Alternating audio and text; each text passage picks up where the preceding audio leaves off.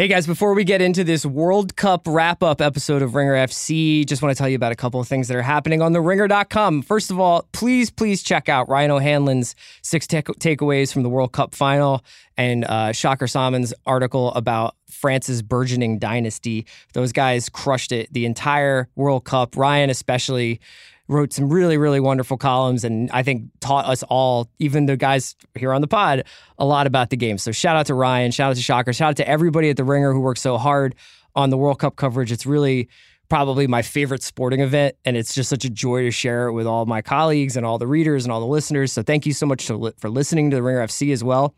Also, check out on the Ringer Podcast Network, The Ringer NFL show, GM Street, back in the building. Tate and Lombardi are here. And in non-soccer news on the site, check out Brian Curtis's farewell to a newspaper office. The LA Times sports desk bids adieu. Brian is obviously as keyed in, as plugged in as you can possibly be in the world of sports media. This is a wonderful article. So without further ado, let's get into our World Cup wrap-up episode of Ringer FC. Take him out. Aguero! Oh, the pitch is falling into place. Amazing football. Yo.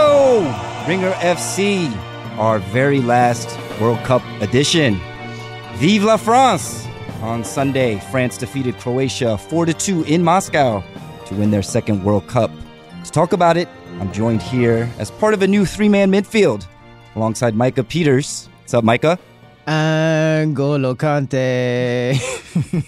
The one and only Chris Ryan. What's up? And via phone from, are you in Qatar? Moscow? Where are you, Ryan O'Hanlon? Doha, baby.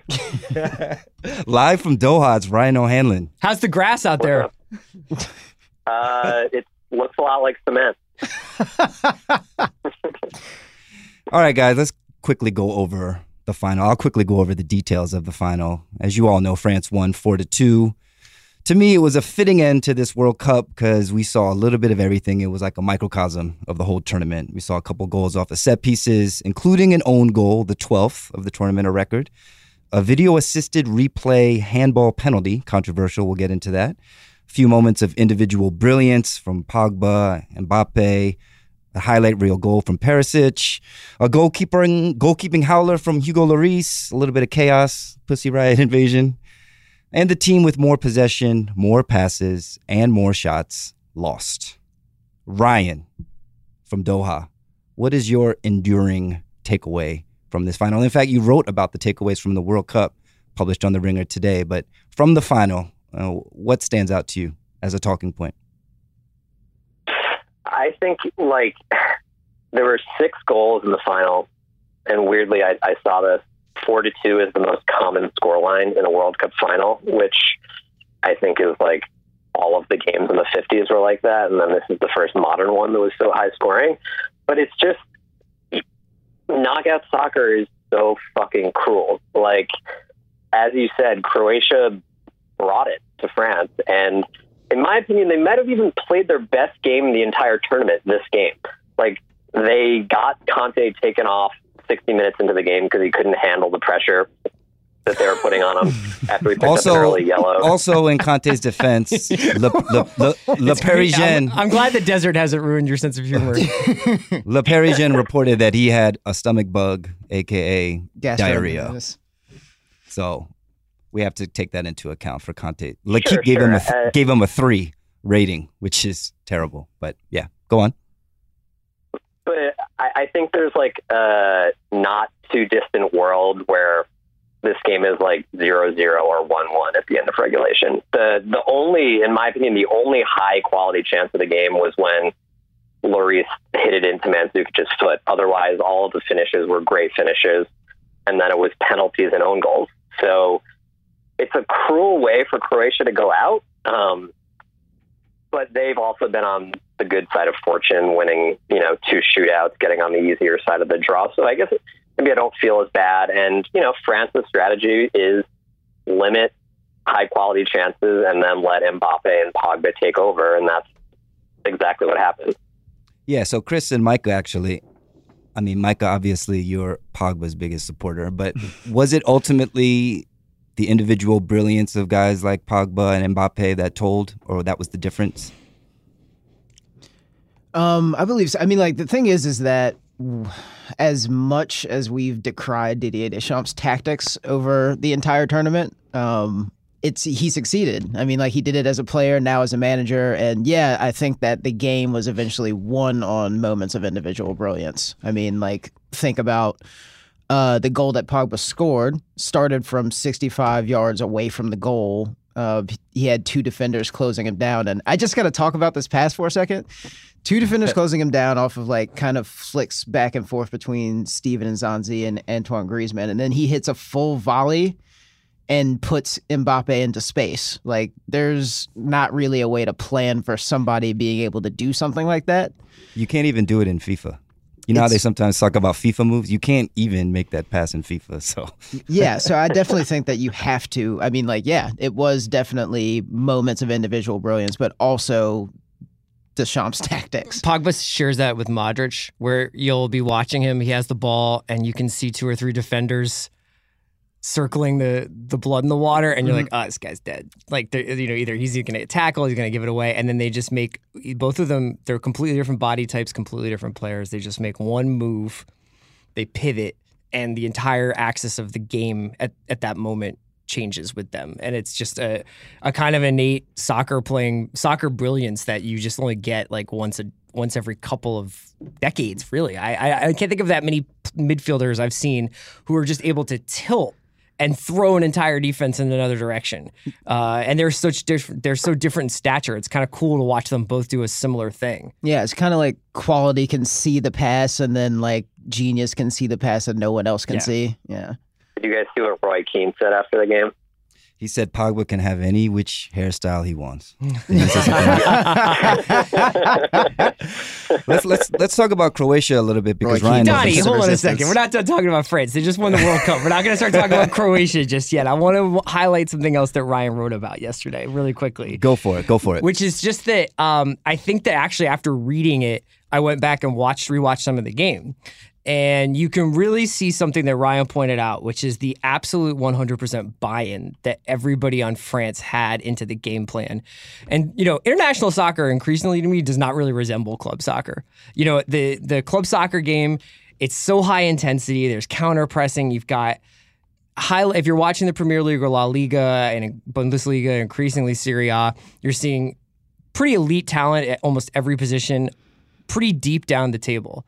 And that's not the case in international soccer. And what I saw from France were these global superstars, and you're watching Antoine Griezmann play. Essentially, he's dropping in to play like a deep-lying playmaker and defend from the sort of mid-front. And you're watching Paul Pogba, who the last 3 years of his career have sort of been defined by, well, where do you put this guy? Where is he supposed to stand? How close to goal? Is he going to have defensive responsibilities? Not once did he blink. He was just out there doing mop-up with Conte. And yes, Conte allows him to make mistakes and everything, but I was blown away by France's level of commitment to a game plan that they obviously just were like, this doesn't work if we don't buy in. And Ryan wrote about that really well. I don't know if you want to expand on that, Ryan, but my favorite teams in this tournament did that.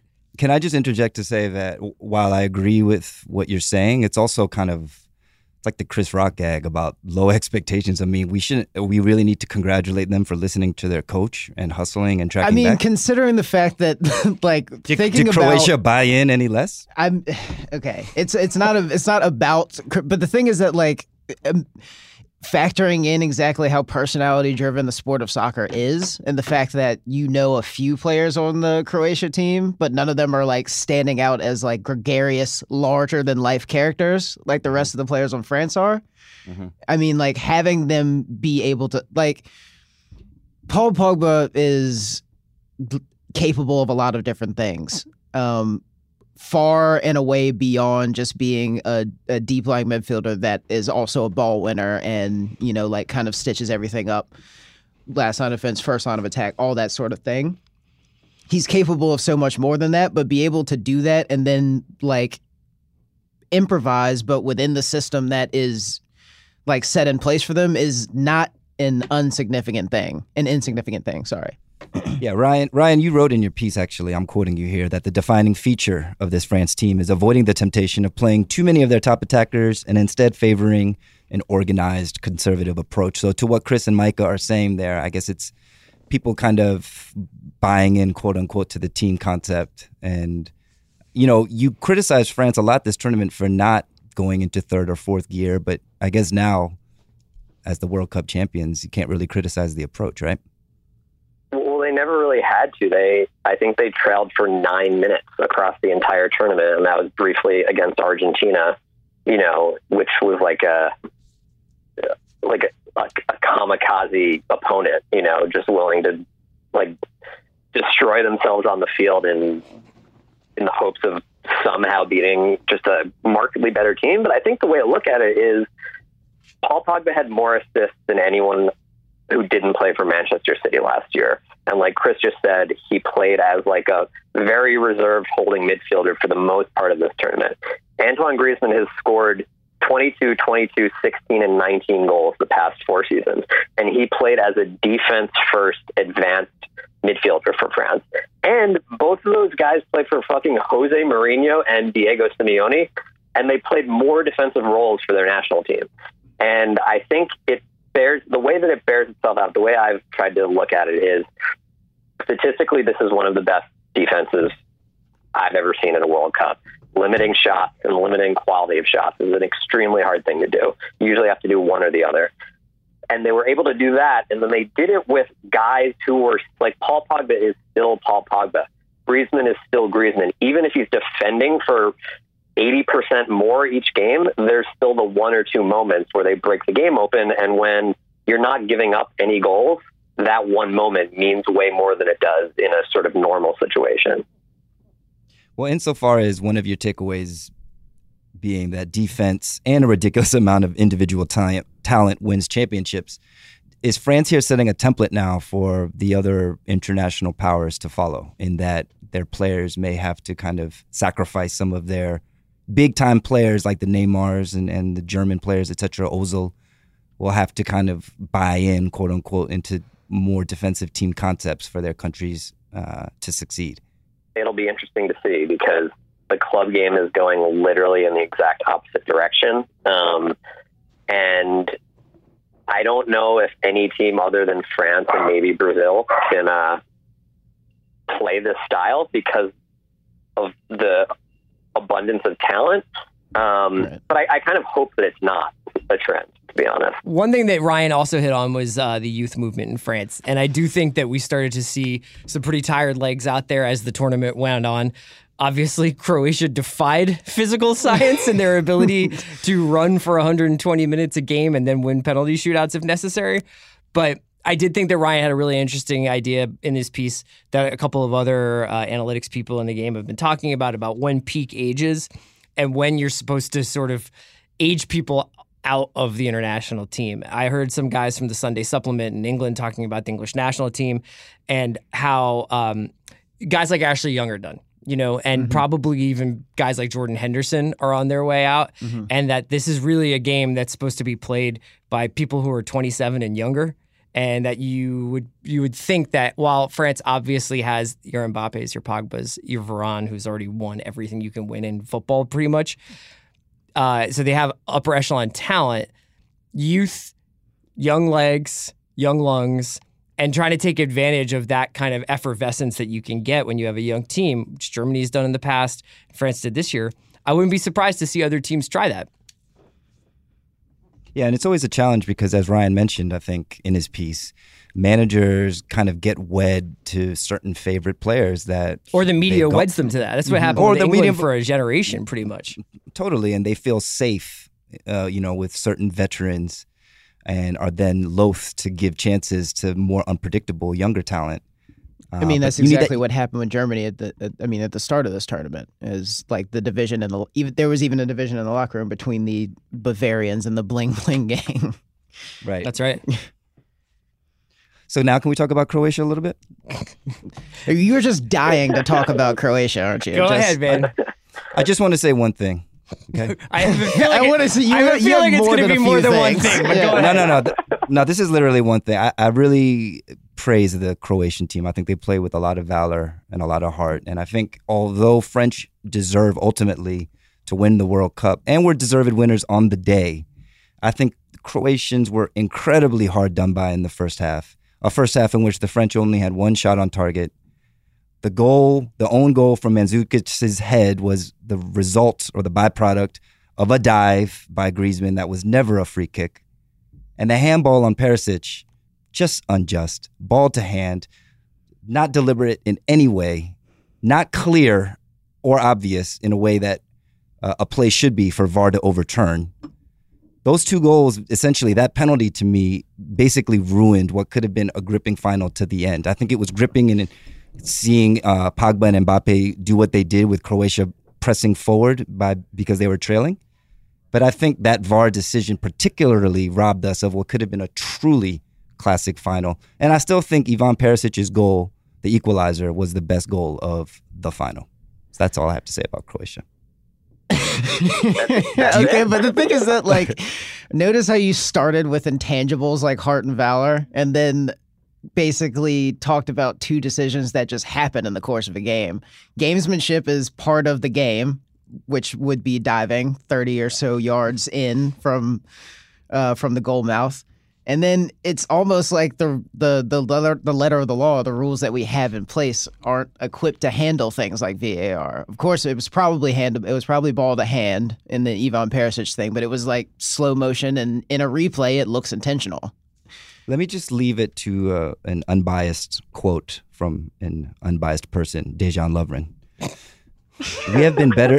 We have been better today, and overall, we have been better. France didn't play football. They waited for their chance, and they scored. They had their one tactic, and you have to respect it. They played every game of the tournament like that. I'm disappointed because we lost the game, but we played much better football than them. What a quote this tournament Lovren has been. Props to him. I don't know what to say. You say something. I need Ryan to do it. Donnie, your love of Croatia is heartwarming, if unexpected, and I'm very fond of the Croatia as a country. I've spent some time there. Oh, yeah. I do not think that they were better than France. I love the brotherhood between Luka Modric and Ivan Rakitic. I like them writing nice messages to each other on the backs of their jerseys and trading them after the game. All of that is lovely. But just to be clear, I said France deserved to win. They're a better team, player to player. You can go down to 23. France are a better team. For Croatia to win or to even be in contention throughout the 90 minutes, they needed not only a perfect game, but luck to be on their side a little bit.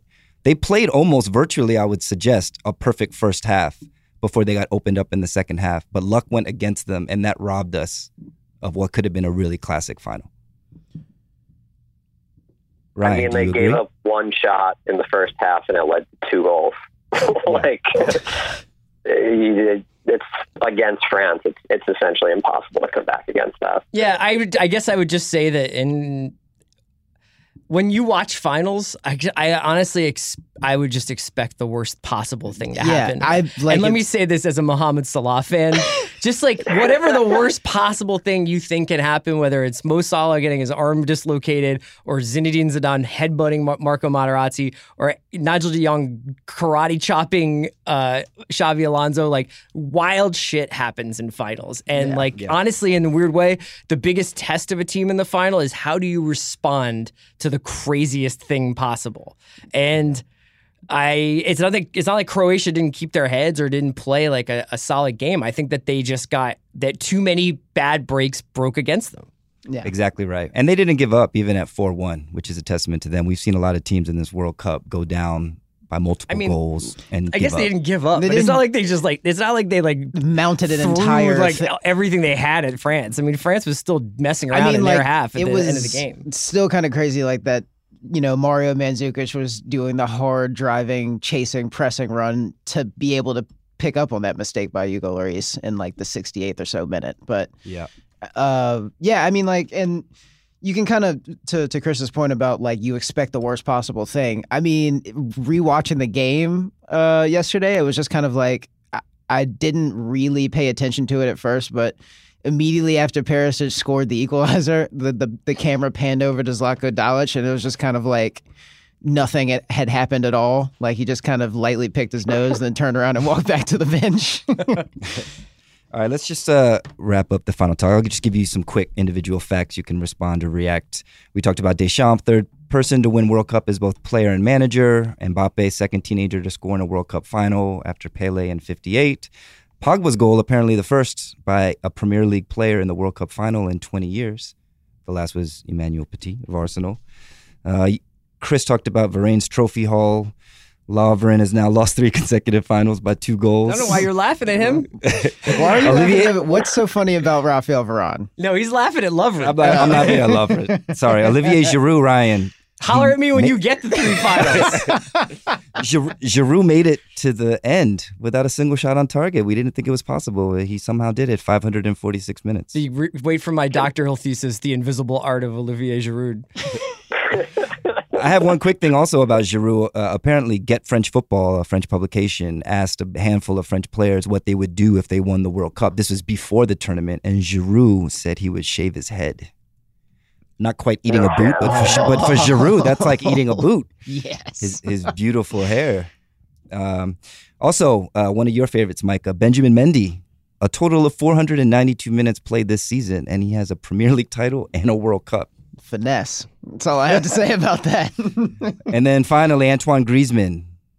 He did the Fortnite dance, one of the Fortnite dances after he scored the penalty. And he interrupted Pogba's post-game match interview to say, quote, "I love Derrick Rose," end quote. Chris, Ryan, what's up with that?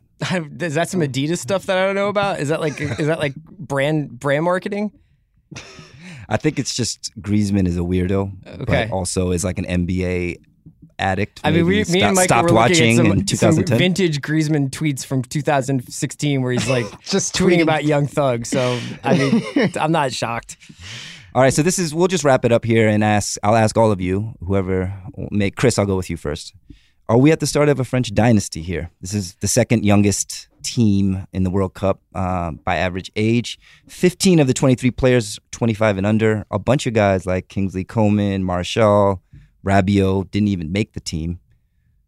Was this the start of like a German-like or Spain-like I think run? that we just have to adjust what we call a dynasty. I definitely think that they're the odds-on favorite to win the Euros. I think that they got an enormous albatross off them early on in their playing careers. They'll always know that they can win the biggest trophy there is and that they can play that way. I would assume that they are going to be right there for the Euros, which is typically with Germany, with Spain, you see them. It's usually a Euro and a World Cup. A second World Cup, as we've seen multiple times over the last few competitions, is really, really, really hard to do. Ryan, what do you think? I kind of think we're already in it. They're in the finals of the Euros, and they just won the World Cup. So I think the dynasty started 2 years ago, to be honest. UEFA Nations League next. Micah, you agree? No, I mean, like, I would say, in addition to we're already in the dynasty thing, also just you never really know because I mean, like, you thought that Germany was going to be, the hot shit at the Euro 2016, and I mean, like, they didn't win it, but I mean, they're right there in competition with everyone else or whatever. But I mean, I definitely think that it's possible. They're definitely France is odds-on favorite for the next And when Euro you see Mats trophy. Hummels dragging his bones around the field, you're like, I can understand exactly why they brought him to the World Cup, and they probably shouldn't have. Exactly. And that'll be the big question posed to France as the years go by: is do you stick with the guys who got you there, or do you turn to drop Giroud for Ousmane Dembele and move Griezmann into the center, or move Mbappe into the center? Like, how do you mix in these kids who are going to be knocking at the door? But the thing is, Giroud is essentially the only person they have to do that with. The rest of the team are all going to be in their primes come the next World Cup. So it's like, it's not even a question they're going to have to really address until the World Cup is in the U.S. Yeah. On that note, Ryan, thanks for calling in from Doha. Thanks, guys. Miss you. Miss you too, man. We miss you too. We'll take a break right here and come back with our World Cup awards. Hey guys, today's episode of The Ringer FC is brought to you by Hotel Tonight. If you love to score amazing deals at incredible hotels, you'll love Hotel Tonight. Hotel Tonight partners with hotels to help them sell their unsold rooms, helping you find sweet deals at cool, top-rated hotels. Hotel Tonight shows you the best deals at hotels you actually want to stay at, so there's no more scrolling through endless lists of choices. And even though their name is Hotel Tonight, they're not just for last-minute bookings. You can book in advance. It's perfect for planners and procrastinators alike. Hotel Tonight is perfect for spontaneous weekend getaways, staycations, 3-day weekends, road trips, business bookings, and more, and it is so easy to use. Book hotels in just 10 seconds with 3 taps and a swipe. There's even an HT Perks program where the more you book, the better the deals get. I've been using Hotel Tonight for about 2 years now, and I love to just check it out. Just look for places on the beach or maybe in the desert. I'm out here in LA. And if there's a cool deal, we just build the trip around Hotel Tonight rather than letting Hotel Tonight build the trip. It's kind of a fun little thing, way to do the weekend staycation. Get Hotel Tonight now to start scoring amazing deals at incredible hotels. That's Hotel Tonight, the only booking app you need. The Ringer FC is also brought to you by Proper Cloth. Finding a dress shirt that fits is nearly impossible. Something is always off, be it the collar or the sleeves. Thankfully, ordering a custom fit shirt has never been easier with Proper Cloth. At propercloth.com, you can easily create a custom shirt size in seconds by answering 10 simple questions. Choose from over 20 collar styles, 10 cuff styles, and 500 fabric styles, from classic to business to casual, to completely customize your shirt and get the style that you want. The team at Proper Cloth works with the best fabric producers from around the world and only buys fabrics that meet their high quality expectations. Each one of their shirts goes through an extensive quality control testing so that you're getting the absolute best quality and craftsmanship. And best of all, Proper Cloth guarantees a perfect fit, meaning that somehow, if your shirt doesn't perfectly fit, they will remake it for free. The whole process is risk-free. This is the future of shirts. The shirts are made completely custom for you, starting at just $80. Stop wearing shirts that don't fit. Start looking your best with a custom-fitted shirt. Go to propercloth.com/FC. Enter gift code FC to save $20 off your first shirt. And we're back. We should actually, Chris, I'm going to let you have a few words about the gripping third place match from Saturday. Belgium 2-0 on England. Do you have anything to say? I was mostly interested. The most interesting thing that happened during this game was Eden Hazard being like deuces to Chelsea right afterwards. Yeah. Where he said, "You know where I want to go." Yeah. How coquettish. Yeah, I know. And now, did you see Courtois was basically like, Take us wherever both. he goes, I go with him. we are attached. Also, Roberto Martinez being like, yeah, it's probably time for him to But I'm sure try something Florentino new. Perez was like, God damn, dog, now I got to cut this 200 million euro check. I was just trying to buy a Ronaldo replacement. Now I got to buy a keeper? Be cool, baby. Damn. Not only that, Thierry Henry has now quit Sky Sports and is going to continue, maybe not as the Belgian assistant manager, but pursuing management. So suffice to say, the Belgian team is gassed after that bronze. Everybody wants to go somewhere else. So anyway, here's our World Cup awards. Let's just quickly go over the official awards. The Golden Ball went to Luka Modric of Croatia. Hazard was second. Griezmann third. Agreed? Yeah, I mean, like, I think that Luka Modric getting his country to a World Cup final after everything, after the life that he's had, and at 32 or whatever, it's definitely a crowning achievement for him. So I'm happy he got the Golden Ball. Golden Glove to Courtois. Young player of the tournament. There was only one, Mbappe. Can I just quickly say something about Mbappe, which is that Of course. I actually don't watch a lot of French league football. Mm-hmm. And watching Mbappe over this last month, he's like really good. And I don't even mean that like, because you can watch the YouTube videos and he plays in the Champions League, but I mean watching him as the outlet for longish balls when the game is on the line and when Right. everybody is like attacking the French goal and those guys are just firing, and he is absolutely like defending by counterattacking almost, because he is this one guy who can beat any defender in a foot race and then mess around with the ball in the other half for a few minutes. So like, I kind of can't believe how good he is at this young age. And young player of the tournament is probably the biggest understatement of any of these awards. Like we're on the precipice of probably seeing a top 3 player in the world for the next 10 years to come. Is it reminiscent of young Cristiano somewhat? It's like better. I think he's better. Yeah, like it's also, And he also doesn't have that part of his game that was really tough with Cristiano, especially in the beginning of the United days, where you were just like, he couldn't finish, and he also couldn't stay on his feet. But the thing is that like also, like the only thing that is like noticeably holding Mbappe back is just like once he learns how to get the ball out of his feet and stops overrunning it, it's over for you, host. Yeah, I mean, like he's too fast for his own skill right now, and when he fixes that, it's pretty much like we're gonna see Messi Ronaldo numbers. I think. Incidentally, after the match, he said definitively, "quote I will stay at PSG." So at least one more year in Paris. And there's been I've read things that are about how Mbappe is more important to the PSG project than Neymar in some ways, because the value of having essentially the icon of French football or the next icon of French football in Paris, it's like the Neymars can come and go. You can buy the next big thing or the flavor of the month. Yeah, that's what they were going after when they were trying to sign Pogba. Right, exactly. But having Mbappe there is essential for their whole thing. Can he do it on a rainy Wednesday night in Stoke, though? See, I would love to see that. I mean, like he would do it. You know what? I hope he just does it this season, just so we can put that to bed. I mean, like he's already won a World Cup. Other World Cup awards, of course, Harry Kane won the Golden Boot and the Fair Play Award to Spain. All right, let's go into our own Ringer World Cup awards.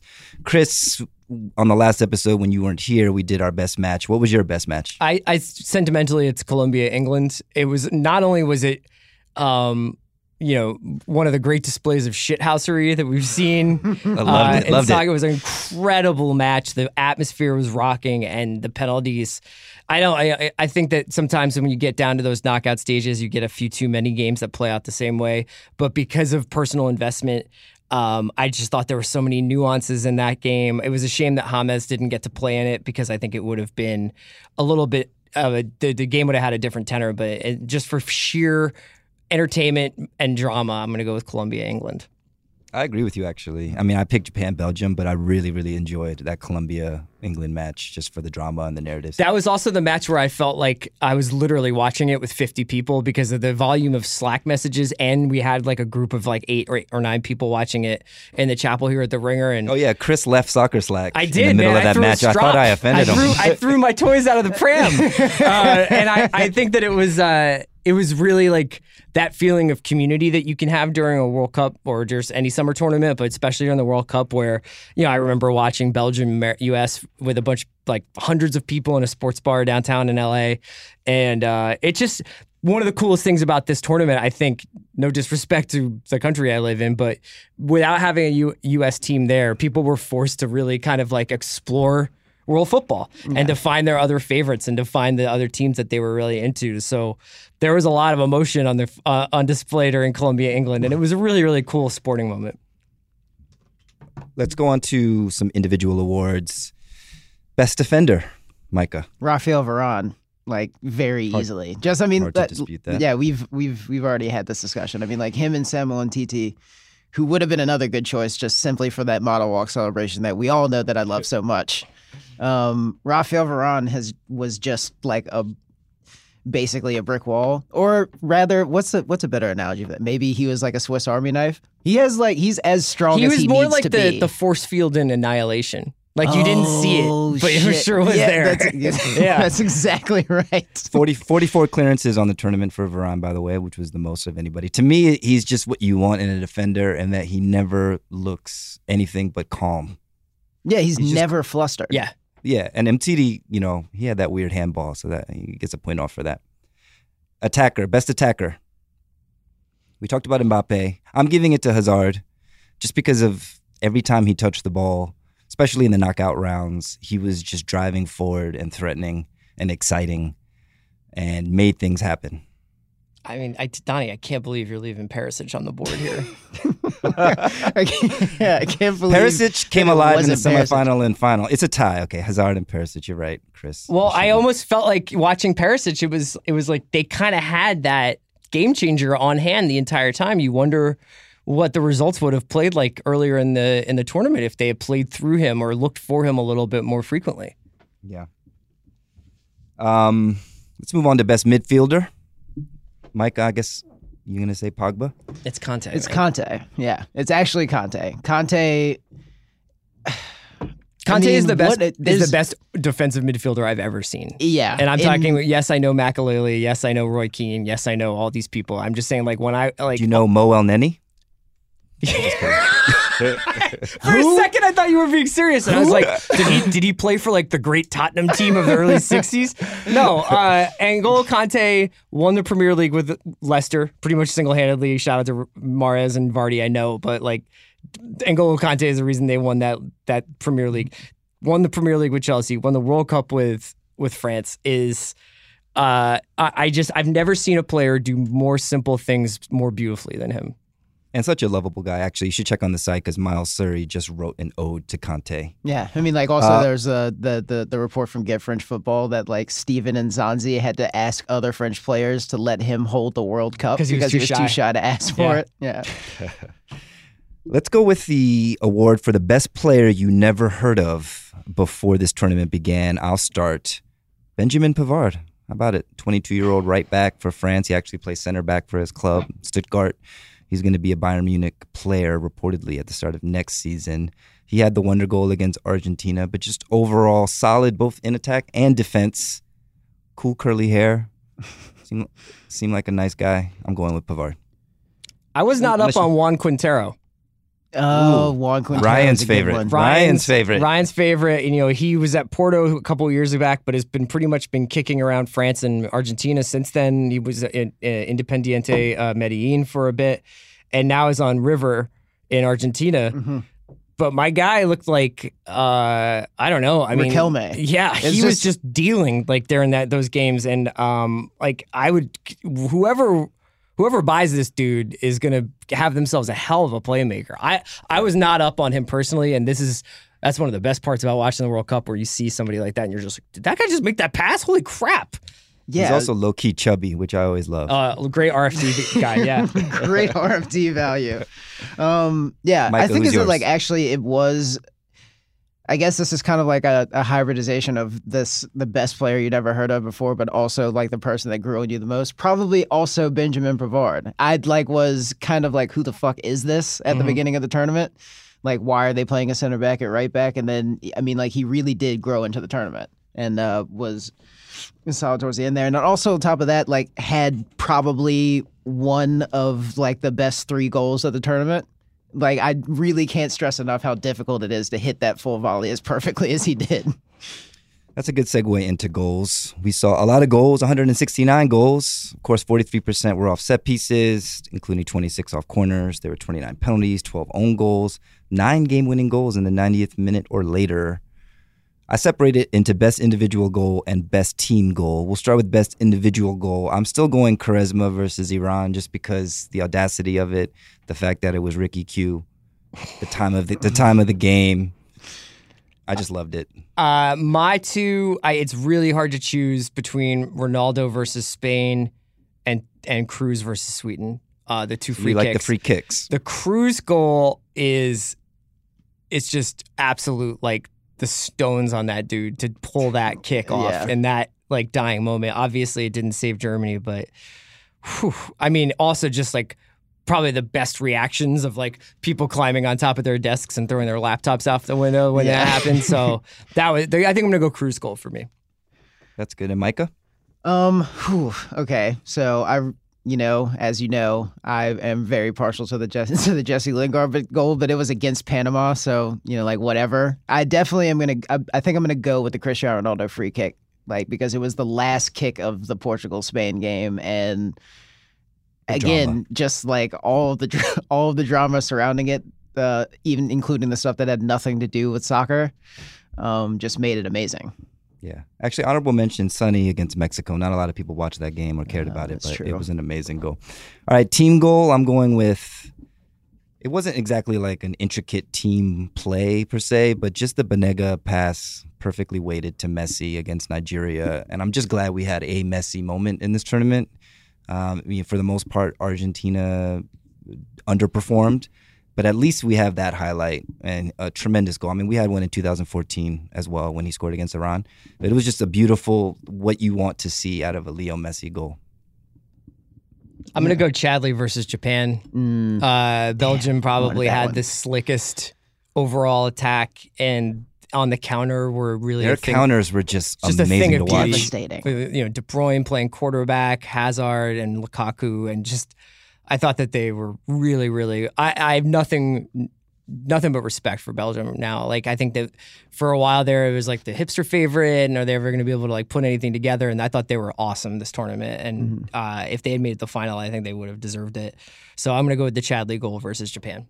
Yeah, I also just like really enjoy watching that goal on the TAC cam and watching Lukaku's runs, which made me the peel off to draw everybody away. Ugh. Then also like going back and realizing that Thierry Henry and Romelu Lukaku are friends and just meet up in London sometimes to talk about like goals that Henry scored in the 2005 season. Like it's a cool image to have. How about most frustrating player / biggest bust? I don't mean to sound hot takey here. Uh-huh. I'm gonna say Messi. Okay. I know that I saw Brian Phillips tweeted this really interesting idea that it's so great that Mbappe has won the World Cup, so we don't have to spend the next 10 years debating whether or not like winning a World Cup essentially ratifies how good he is, because as we have with Ronaldo and Messi, and obviously that's dropped off a little bit because Ronaldo won the Euros.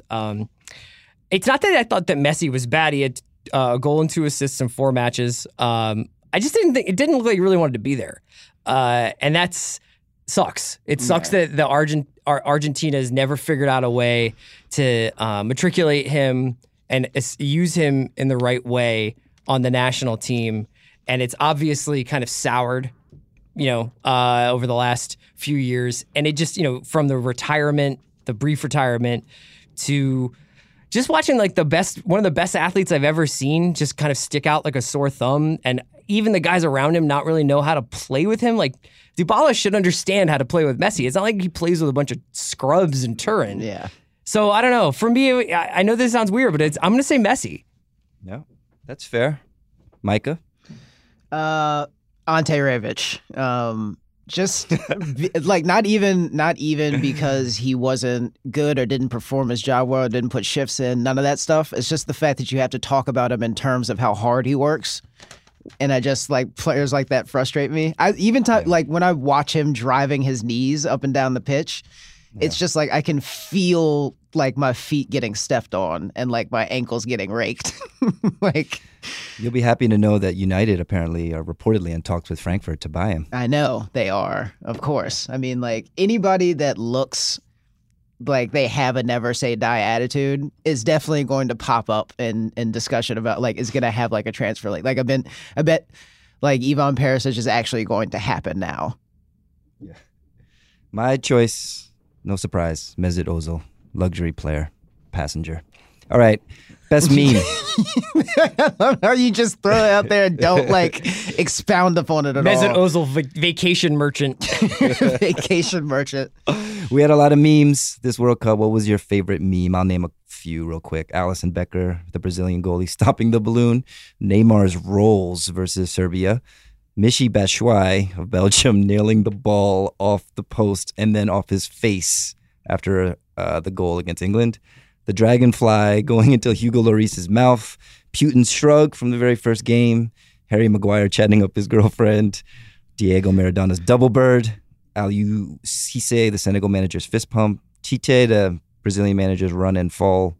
And of course, it's coming home. That's probably Chris's favorite. But I love the Neymar roll. I love what the internet did with it. They had him rolling across all kinds of terrains. I think, I'm gonna go with the Neymar role. Aside from like, I can't remember if we had any grotesque Yogi Löw personal hygiene management during this tournament, but the Neymar rolling one was really, it's up there with the Busquets peekaboo one for me in terms of diving memes.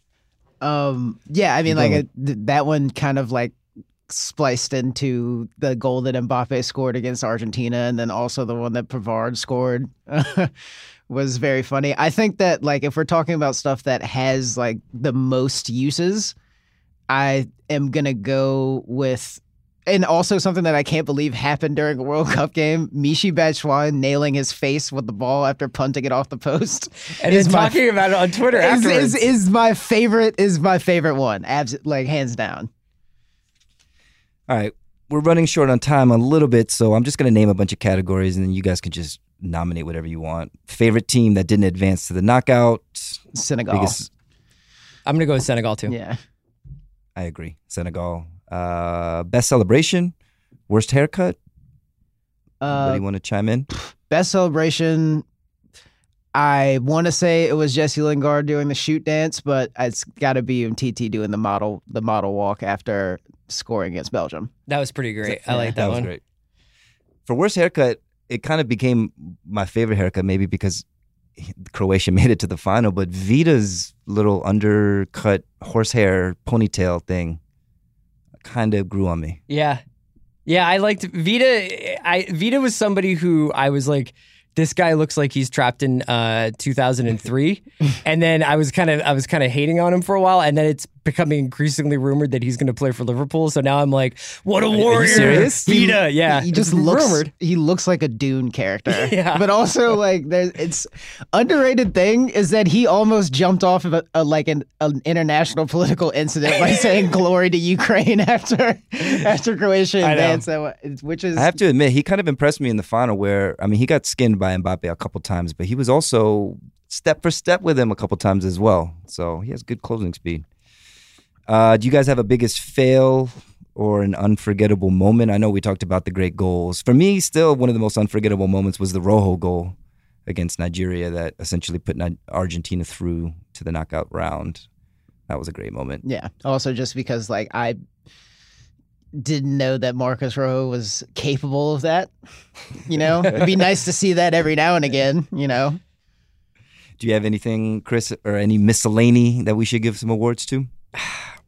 I have one that's not a bust, but is probably among the most disappointing storylines. Was just the Mo Salah World Cup coming off of such an incredible club season. To see he misses the first game, Egypt goes out in the groups. The Chechenian stuff was a bad beat, so I feel bad for that guy because he was really ready to take the leap, I think, and become pretty much a global household name in the way that Mbappe seems to be. Like, you see just Bills walking around being like, Mbappe's Yeah. amazing. Yeah. And it's a shame that he didn't get... No, but I mean, like, that's the thing is that, like, real sports, like, sports fans check in on soccer once every 2 to 4 years, depending on their level of interest. And, like, those are windows, man. Like, Bill's going to be like, Mbappe's on for the next couple of years because he's a really good litmus test. And I think that there's a couple of players, but Salah especially, like, missed out on that moment. Yeah, I'm really, to me too, I'm really disappointed I didn't get to read more about Mohammed fucking Salah. Oh wait, I forgot to say. Really unforgettable moment was Diego Maradona dancing with the Senegalese fan when he was just blasted out of his like the game that he needed to have like emergency medical attention afterward because he was going so hard. So he provided a whole a lot. plethora of. Yeah. Anything else?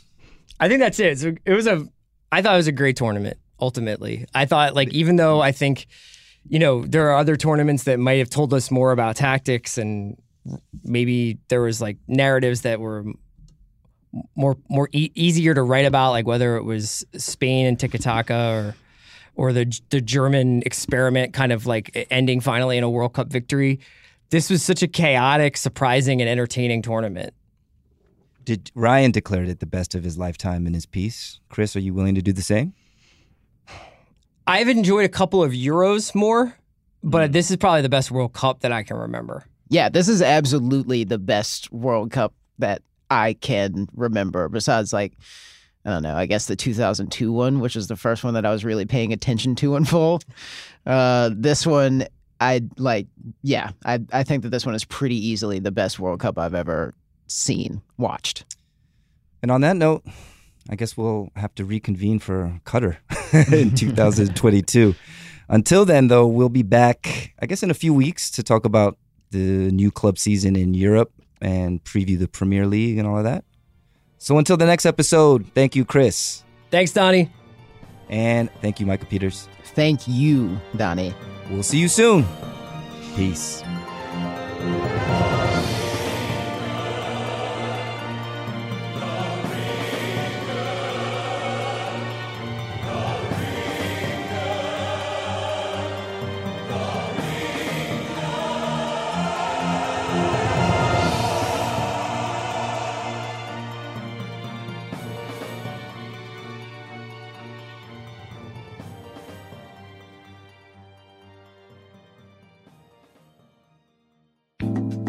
Today's episode of Ringer FC was brought to you by Hotel Tonight. If you love to score amazing deals at incredible hotels, you'll love Hotel Tonight. Hotel Tonight partners with hotels to help them sell their unsold rooms, helping you find sweet deals at cool, top-rated hotels. And even though their name is Hotel Tonight, you can also book in advance for spontaneous weekend getaways, staycations, 3-day weekends, road trips, business bookings, and more. It's easy. Book hotels in 10 seconds, just 3 taps and a swipe. Get the Hotel Tonight app now to start scoring amazing deals at incredible hotels. That's Hotel Tonight, the only booking app you need.